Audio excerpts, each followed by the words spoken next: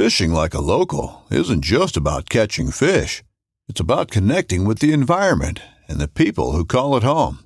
It's about hearing the stories and traditions that have been passed down for generations and sharing unforgettable moments with the people you meet along the way. Fishing like a local is having an experience that stays with you forever. And with Fishing Booker, you can experience it too, no matter where you are. Discover your next adventure on Fishing Booker. This upcoming concert season will be all about the boots, and Tecovas is your stop for the best in Western style. Tecovas has seasonal and limited edition offerings this spring and summer, including men's and women's boots, apparel, hats, bags, and more. All Tecovas boots are made by hand in a time-honored tradition with timeless styles that are always on trend. And Tecovas has first wear comfort with little to no break-in period. It's hard to find this level of comfort paired with this level of style. Stop by your local Tecovas store, have a complimentary drink or two, that's WCB style, and shop new styles. The smell of fresh leather and friendly staff are at your service. Many stores even have leather custom branding to make your boots truly personalized. And with regular live music and events, there's no in-store experience like it. If you can't make it into a store, just visit tecovas.com. That's TECOVAS.com. They offer free shipping on all boots, as well as free returns and exchanges, and ship right to your door. Go to tecovas.com and find your new favorite pair of boots today. When you need mealtime inspiration, it's worth shopping Kroger, where you'll find over 30,000 mouth-watering choices that excite your inner foodie. And no matter what tasty choice you make, you'll enjoy our everyday low prices, plus extra ways to save, like digital coupons worth over $600 each week. You can also save up to $1 off per gallon at the pump with fuel points. More savings and more inspiring flavors make shopping Kroger worth it every time. Kroger, fresh for everyone. Fuel restrictions apply.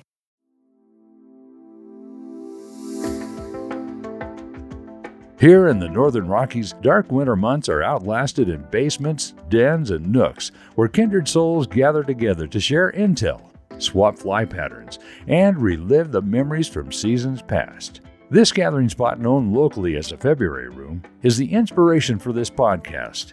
No matter the season, the door is always open to those with a fly fishing story to tell. Brought to you by CD Fishing USA, the North American distributor for composite development fly rods and accessories.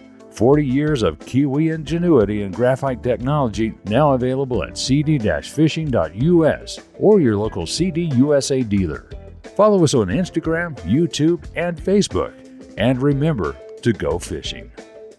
Here's your host, the Carnops, and this is the February Room. When the fishing is tough, guides need to step up their game. And when guides have thrown every fly known to man with still no bites, some guides rely heavily on the meal of the trip to provide a better experience.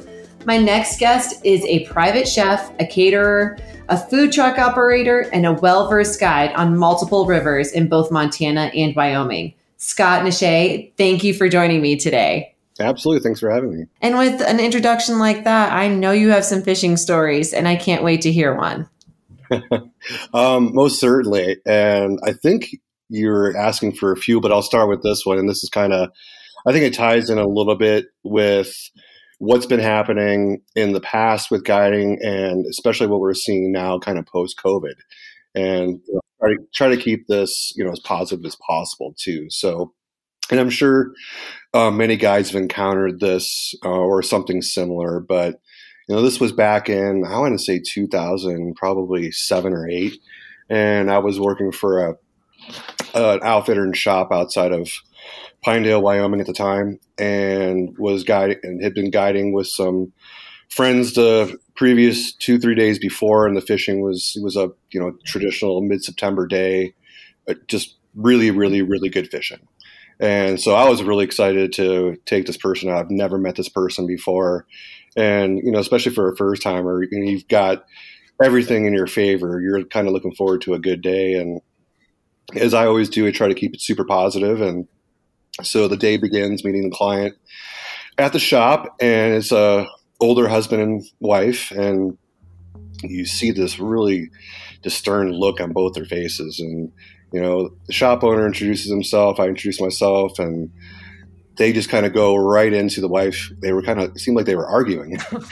I mean, I kind of came down to, they're like, well, this is what we're going to do, blah, blah, blah. And the wife just says, oh, I'm going back to the hotel room.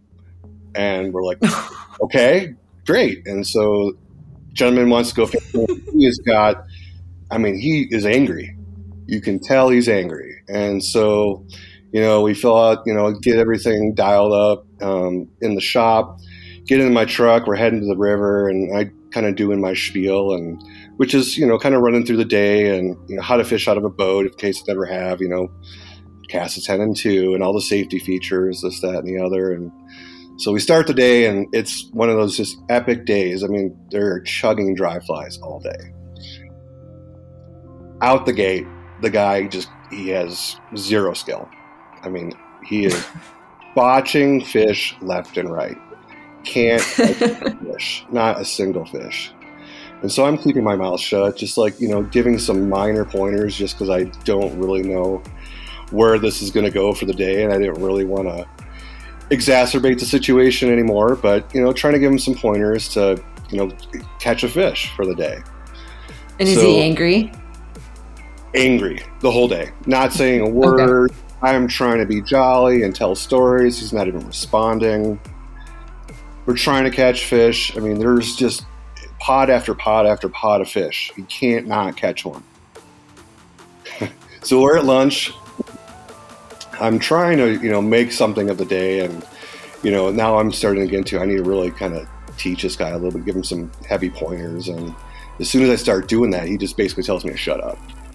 Like, no. Yes. Like, all right, well, here's the deal. Like, we're transitioning now. We're going to start seeing some mahoganies, and, we look downstream. There's fish chugging everywhere. We continue, we launch after lunch. Still can't catch a fish. We're an hour and a half, 2 hours into this. Mind you, this guy's having a horrible day. I'm trying to keep everything positive and, hey, we got plenty of opportunity. Don't worry. It's just one of those days. And he's just angry, looking at me. Now he's starting to blame me. Oh, gosh. I don't know what I'm doing. I don't know this. I don't know that. So, it's probably about 3:30. We're kind of getting close to the takeout. We're maybe like a mile and a half, 2 miles from the takeout. And mind you, I've probably left a few things out of here. There's been some F-bombs thrown throughout the day, and I've got alligator skin. At you or at the fish? Both. Both? Oh my God. So finally I see this pod of probably about 5 or 6 huge fish. And there's browns, there's rainbows, there's cutties rising. It's just a perfect inside bend situation. Don't really need to mend too hard. I mean, this is get it in front of them, a good 5-6 feet, get a nice drift, catch a fish. It's really that simple. Guy couldn't do it. And finally turns to me, he goes, you do it. You show me how to do it. I was like, okay. No joke. First cast, boom, 22-inch cutty. The crimson just exploded into his face.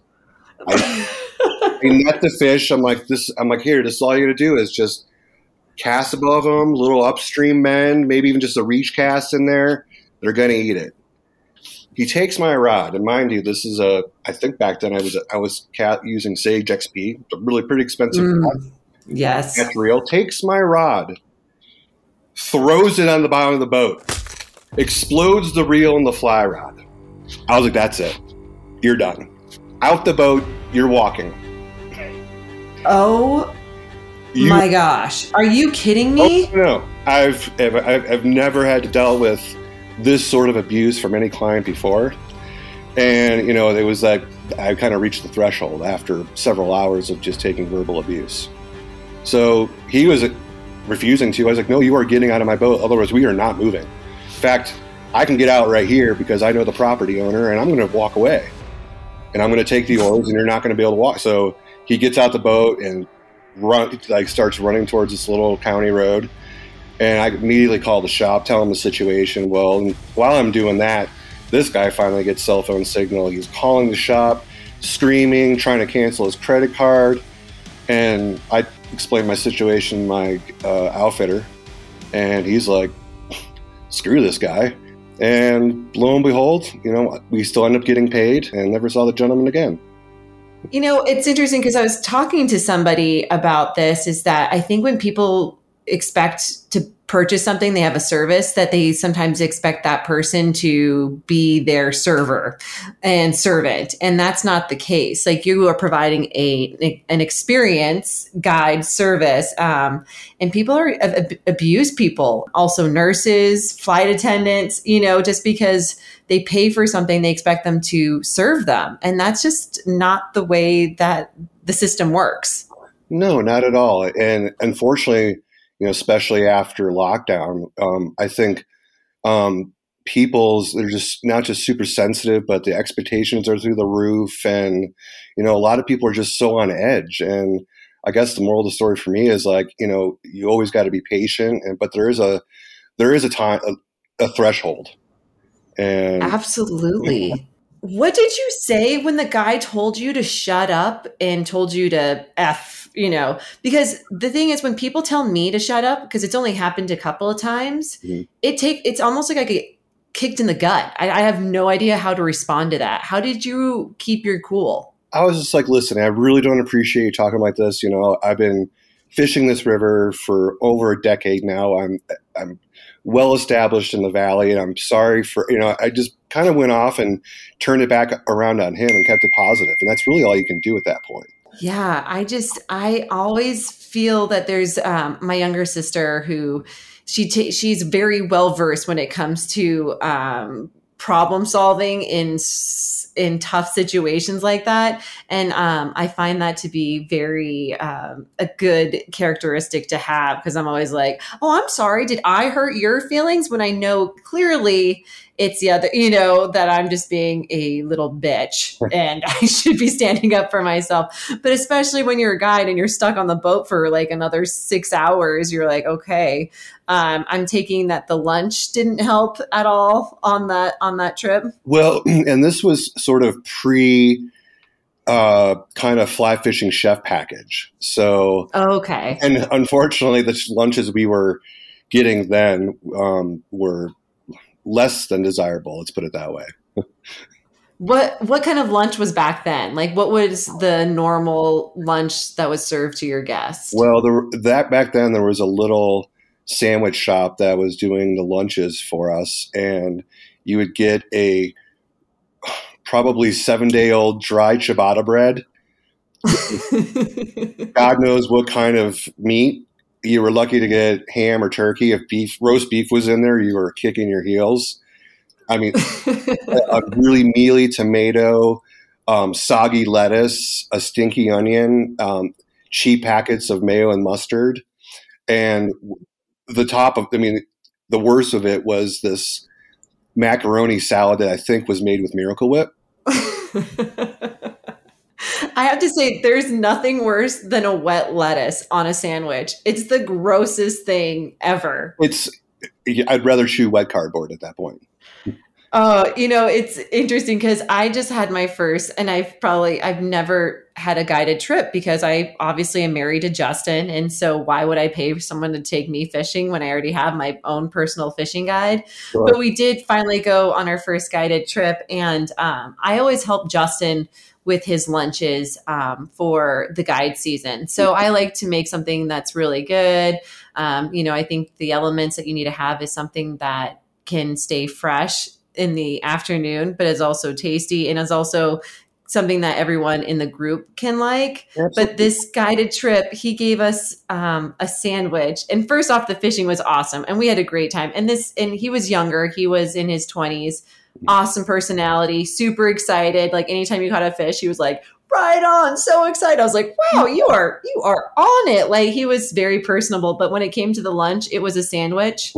And then we got to pick out what chips we wanted, like Doritos, Fritos, and then it was a cookie at the end. And I was like, wow, this is the typical, lunch that I probably was expecting, back in the old days. But I feel that guides now, because like I was saying in the beginning, you can't really control the fishing, but you can control what's going to go in someone's mouth. So tell me a little bit about how your evolution from the back in the day of the old ciabatta bread to now.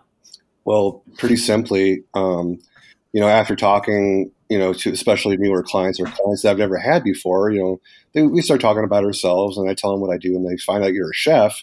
Well, then the combination of finding out you're a chef and then you hand them this disgusting lunch, I got sick and tired of hearing, well, why is this so, or it was a combination of they wouldn't even eat the lunch, or they would quite literally complain, like, how come you didn't make our lunch? I just got sick and tired of hearing it.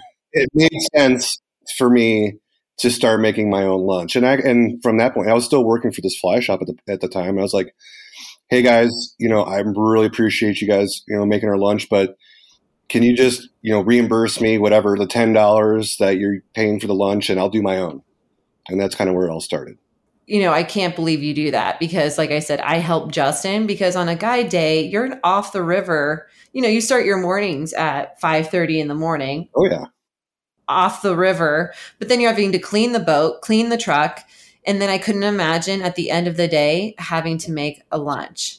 How do you do that? I kind of keep it simple or simpler and stick to 3 or 4 items. And it's just like anything when you're cooking, it's just like anything else, staying ahead of the game. So, making bulk potato salad or, a nice bean salad, and that can last for days. And just being prepared, ordering everything ahead of time and not going to the grocery store every single day just to make 3 lunches and fresh. What is your favorite lunch to make on the river? Because I always have, like I said, my hardest when it's coming to making a meal for the river is that you want it to be fresh, but it's been sitting in the cooler. What's your go-to meal? Well, it depends on what season. So in the winter and the spring, I like to do, soup and sandwich. I mean, or chili or gumbo or something like that. Something to warm them up when it's, 41 degrees or even colder. It's chilly out there, and it's nice to have a comforting meal. But in this, in the warmer months, I mean, it can be anything. Sometimes I'll make a tuna niçoise salad and just have a big old pile of that. Or, ooh, what is that?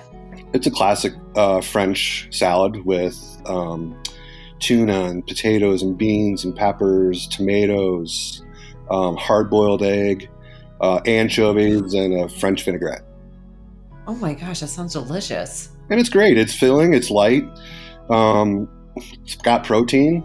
It's easy to make. You throw it in a container and hand them a fork, and you don't have to sit there and make a sandwich and a side and fruit and a cookie or whatever, some sort of sweet. It's actually quite easy, and you can make that a few days in advance and do that every single day and have it ready in 5 minutes. Have you seen that your lunches have saved the day when it comes to having a horrible day on the water? 100%. Absolutely. I was just curious though. So how did you get into cooking? Is that something that you've done your entire life? Pretty much. I mean, I can remember my grandmother's Italian, or was Italian. She passed away many years ago, but ever since I was a little kid watching her cook, and I started kind of jumping in when I was 7. And, from that point on, I would, make myself lunches on occasion growing up, 7, 8, 9, 10 years old. And my first professional opportunity was at 14. Wow. Doing what? Long story short, at that point, I was a caddy at a golf club during the day and a busboy at night. After, the golf season, I was being a busboy, after school or whenever on the weekends. And Easter Sunday, 1988, get there about 5:30 in the morning and set up we had 2 seatings of 350 people, 700 total that day.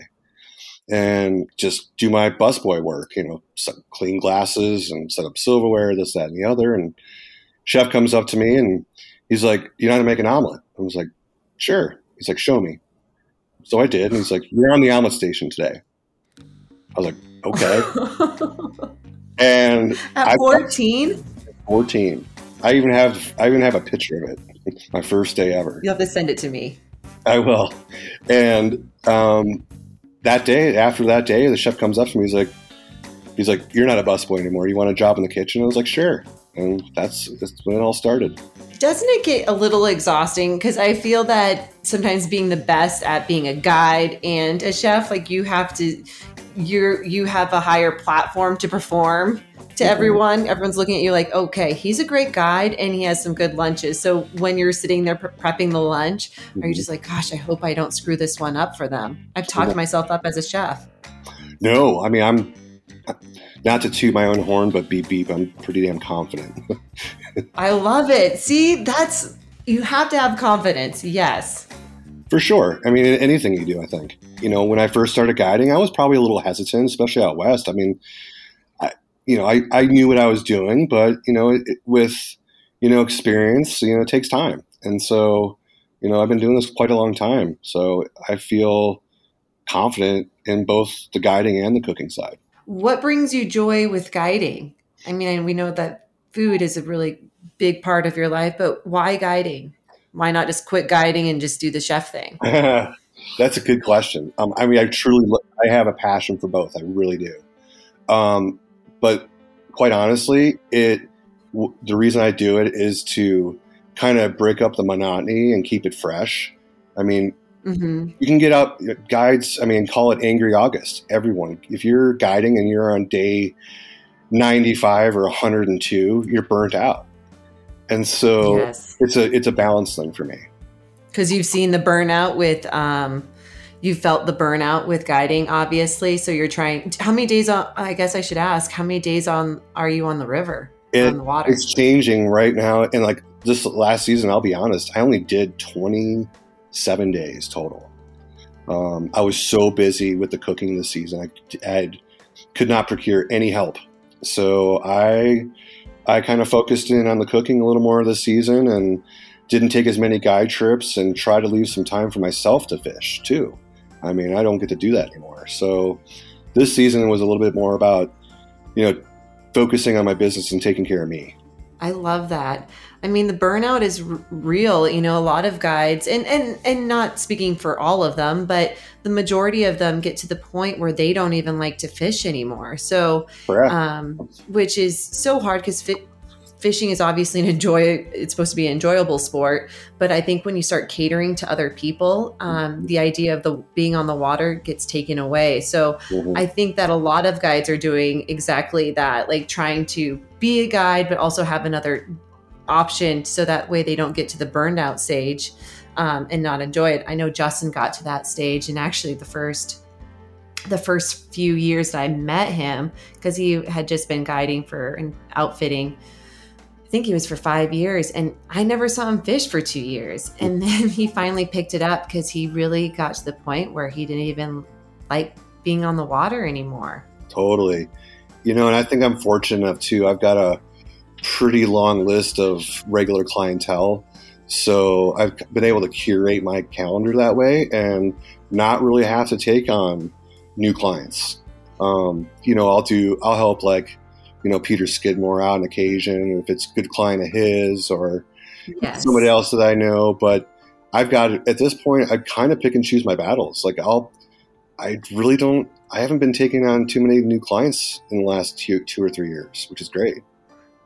I think that's when you become, when the hard work pays off, because then those clients really become friends, and you don't have the client that comes in fighting after his wife and having a really crappy day. And, it was funny because you were saying about how this gentleman never had any fly fishing experience before going on the boat. And we've had this talk numerous times with other anglers that I think before you get on the boat, you should have like an hour requirement of like wade fishing, because fly fishing on a boat is a totally different game. You really need to understand how to present the fly, where it needs to land, where it needs to be from 45 degrees from the boat, streamer fishing. You just need to have those, because on the boat, you got to be moving. You got to move fast. Oh, absolutely. And, I've been actually kind of suggesting this on social media a few times here and there, where I implore people to, get on YouTube and watch some videos. I mean, it goes a long way. I mean, if you're not willing to take some fly casting lessons prior to your trip, then I think it's the best approach to it. And if not, then it's going to be you're going to have to learn along the way. And heck, as a guide, that's half our, part of our job responsibility for sure. But, I think it's a two-way street. I know we were just talking about earlier, the holiday season is definitely coming up, and a lot of people love to eat. I am one of them.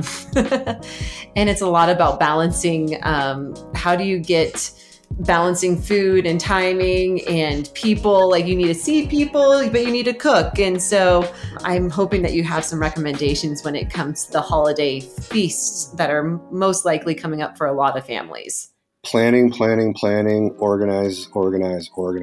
You can never be too far ahead of the game. There's so many moving parts in what a cook or a chef does, especially when you're running your own business. I mean, you wear, 3, 4, 5, 6 hats at once. So, anything you can do ahead of time to make your life easier and not procrastinate, that's huge. I mean, for Thanksgiving dinner, for example, if you could, one of the most important ingredients, minus the turkey, to me is the turkey stock to make the gravy. So, I mean, I do a quadruple fortified stock. I start the stock. I'm on version 2 of the stock right now, and I'm about to fortify it probably 2 more times.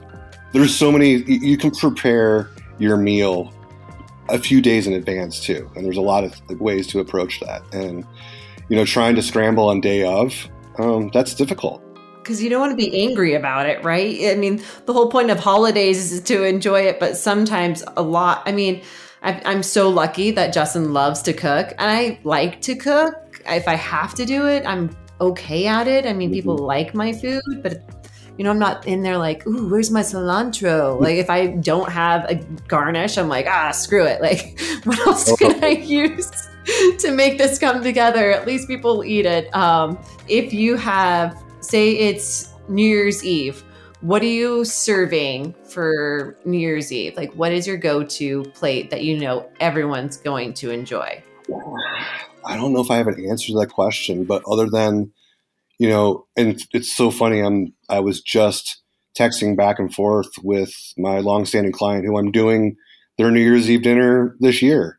And we've been texting back and forth on, kind of what to do. But typically it ends up being some sort of like festive red meat, yes, or something lighter. Depends on, how much you're entertaining or going to Christmas parties. And, if you're doing 2, 3 parties or 5 of them, between the middle of December and through New Year's, I mean, you're probably having the same thing over and over and over. So people are starting to like lighten up a little bit. So it could be a nice, really nice winter themed fish dish, keeping it light. So I kind of listen to my clients and see what they're thinking and curate menus and tailor them around them. Yeah, I was actually just going to say, I was looking at your website, and I know that you say that your approach to cooking is finding kind of local seasonal ingredients. Mm-hmm. So you really kind of focus on what's around you. So like right now, what are you looking at in your hometown right now that would be, I guess it's wild game season, pheasants. Mm-hmm. Like, do you do a lot of catch? If there's some fish that you catch, have you ever cooked up one of the fish that you've caught? Very rarely. And if I do, I prefer if they come out of like a high mountain stream or lake. Why is that? I find that a lot of the fish or trout that you get in the rivers and streams of Intermountain West are kind of fishy and mealy. Mm-hmm. When they're in the high mountain streams and lakes, they have a completely different diet. They eat a lot of scuds, and the water is just cleaner and colder. So that colder water keeps that flesh firmer. I remember this one time Justin and I went hiking, and we caught some small, they were small fish, but that's what we had for dinner was mountain brookies. Delicious. Yeah, it was so good. And this was years and years ago. But it's also something kind of when you catch what you eat or even kill what you eat, Sure. There's a sense of really wanting to take good care of that meal and also eat everything. Oh, absolutely. And I got a good, I'd say maybe 5 or 6 clients that are, hunters and, upland and waterfowl and big game. So on occasion, they'll say, hey, I've got this, wonderful elk backstrap, can you come over and cook it? And I'm like, sure, absolutely. But, that doesn't really happen too often, but I do like to cook, those products. And I have some great resources here in the United States that do some awesome farm raised stuff, and like to put that on the menus as much as I can, especially this time of year. Yes. Yeah. What's the weirdest thing you've ever cooked? That's a good question. Cow brain. Cow brain? Yeah. Was it good? If you're open to the awful, and then OFFAL, not AWFUL, it's quite delicious. It's kind of like, have you ever had sweetbreads? Yes. Very similar. Almost exactly the exact same texture. Almost the exact same texture as Rocky Mountain oysters too. Oh my gosh. Well, I guess maybe there's a reason why zombies are always trying to eat brains, I guess. Yes. So Scott, tell me a little bit about your home waters. What makes them special? Where we're at is a little over 7,000 feet above sea level, and we're surrounded by mountains in a horseshoe. So a lot of cold water, and a lot of good fishing. That's how I'll leave it at that. What fish do you like to target when you're out there? Oh gosh, whatever's going to eat. But, we have brown trout. We've got 2 species of cutthroat, rainbows, and the occasional cutbow. So we've got it all. Can you tell us one more fishing story? Sure. I'll keep this one on a super positive one. And this is actually and fun. I love it. So, and this was, I think, this might have been the same year or the front and back end, I can't remember, and this is over the course of 5 days, mind you. So day 1 was with a buddy of mine, and we were fishing, I'll just say the Green River drainage. I won't say where, but floating down the river, conditions were awesome. We were catching a good amount of fish, and my buddy's streamer fishing, and I was like, hey man, just do me a favor, toss that streamer over there by those 2 grass knobs about a foot or 2 above it, downstream end and strip. So he does, and probably one of the most aggressive takes I've ever seen in a streamer happen. Within seconds, it had eaten the streamer and ripped probably 50 yards back upstream from the tail out all the way to the top of the riffle. Gone. Boom. Day 2, I'm guiding. Similar situation. I throw the streamer on. I tell the client, I'm like, hey, there's these 2 grass knobs coming around the bend. Yesterday we caught a massive fish. We lost it. Let's just see if if he's back there, we can try to catch him again. So I tell him, throw the streamer 2 feet above it, downstream end, strip. Boom. Same exact thing. All the way upstream, gets to the top of the riffle, off. It breaks off. Day 3, guiding, different client. Same river, same situation. Hey man, take the streamer, those 2 grass knobs, throw it above 2 feet, downstream end, strip. Boom. Same fish, does the exact same thing. All the way upstream. Now this time I actually get to see the fish. It's absolutely massive. It had to have been at least a 28-inch brown, every bit of 15 pounds. Oh my gosh. Yeah, I was going to say it's got to be a brown. Oh, massive brown. Clients are just like blown away. And they actually made the day. So my buddy, the first day, he got really angry. Like, I get it. The 2 free fishing clients were just super excited just to have that happen. Now, day 4, same situation, same river, same everything. I'm taking a client who's been living in this valley for over 30 years, and he's been fishing this river most of his life. Peter, I'm not kidding. This is, 3 days in a row. Streamer, 2 grass knobs there. I want you to downstream mend it, strip, and see what happens. He's not going to be there. I'm like, I don't know. It's 3 days in a row. We'll see. Boom. No way. So in this case, Peter was good enough. He got to run up all the way up to the riffle, was able to turn him back around. We got him to almost the net, and then he broke off. But he was so ecstatic. He was like, Scotty, I've been fishing this for 30 years. It's the biggest trout I've ever caught anywhere around here. Grinning ear to ear. That fish was destined to just come and just give you a little glimpse of what you missed. But it's also one of those things where you love the resilience of that fish. Oh, totally. I mean, I every time I, have a streamer fisherman and we're in and around that area, I tell that story and they're like, "Are you going to be there?" I'm like, that was 2000 and whatever. It hasn't happened since. It probably never will. I mean, that was a once. He's gotten smarter at this point, maybe. Oh no, I think it's gone. It's just not even. It's completely the water change from ice heavals.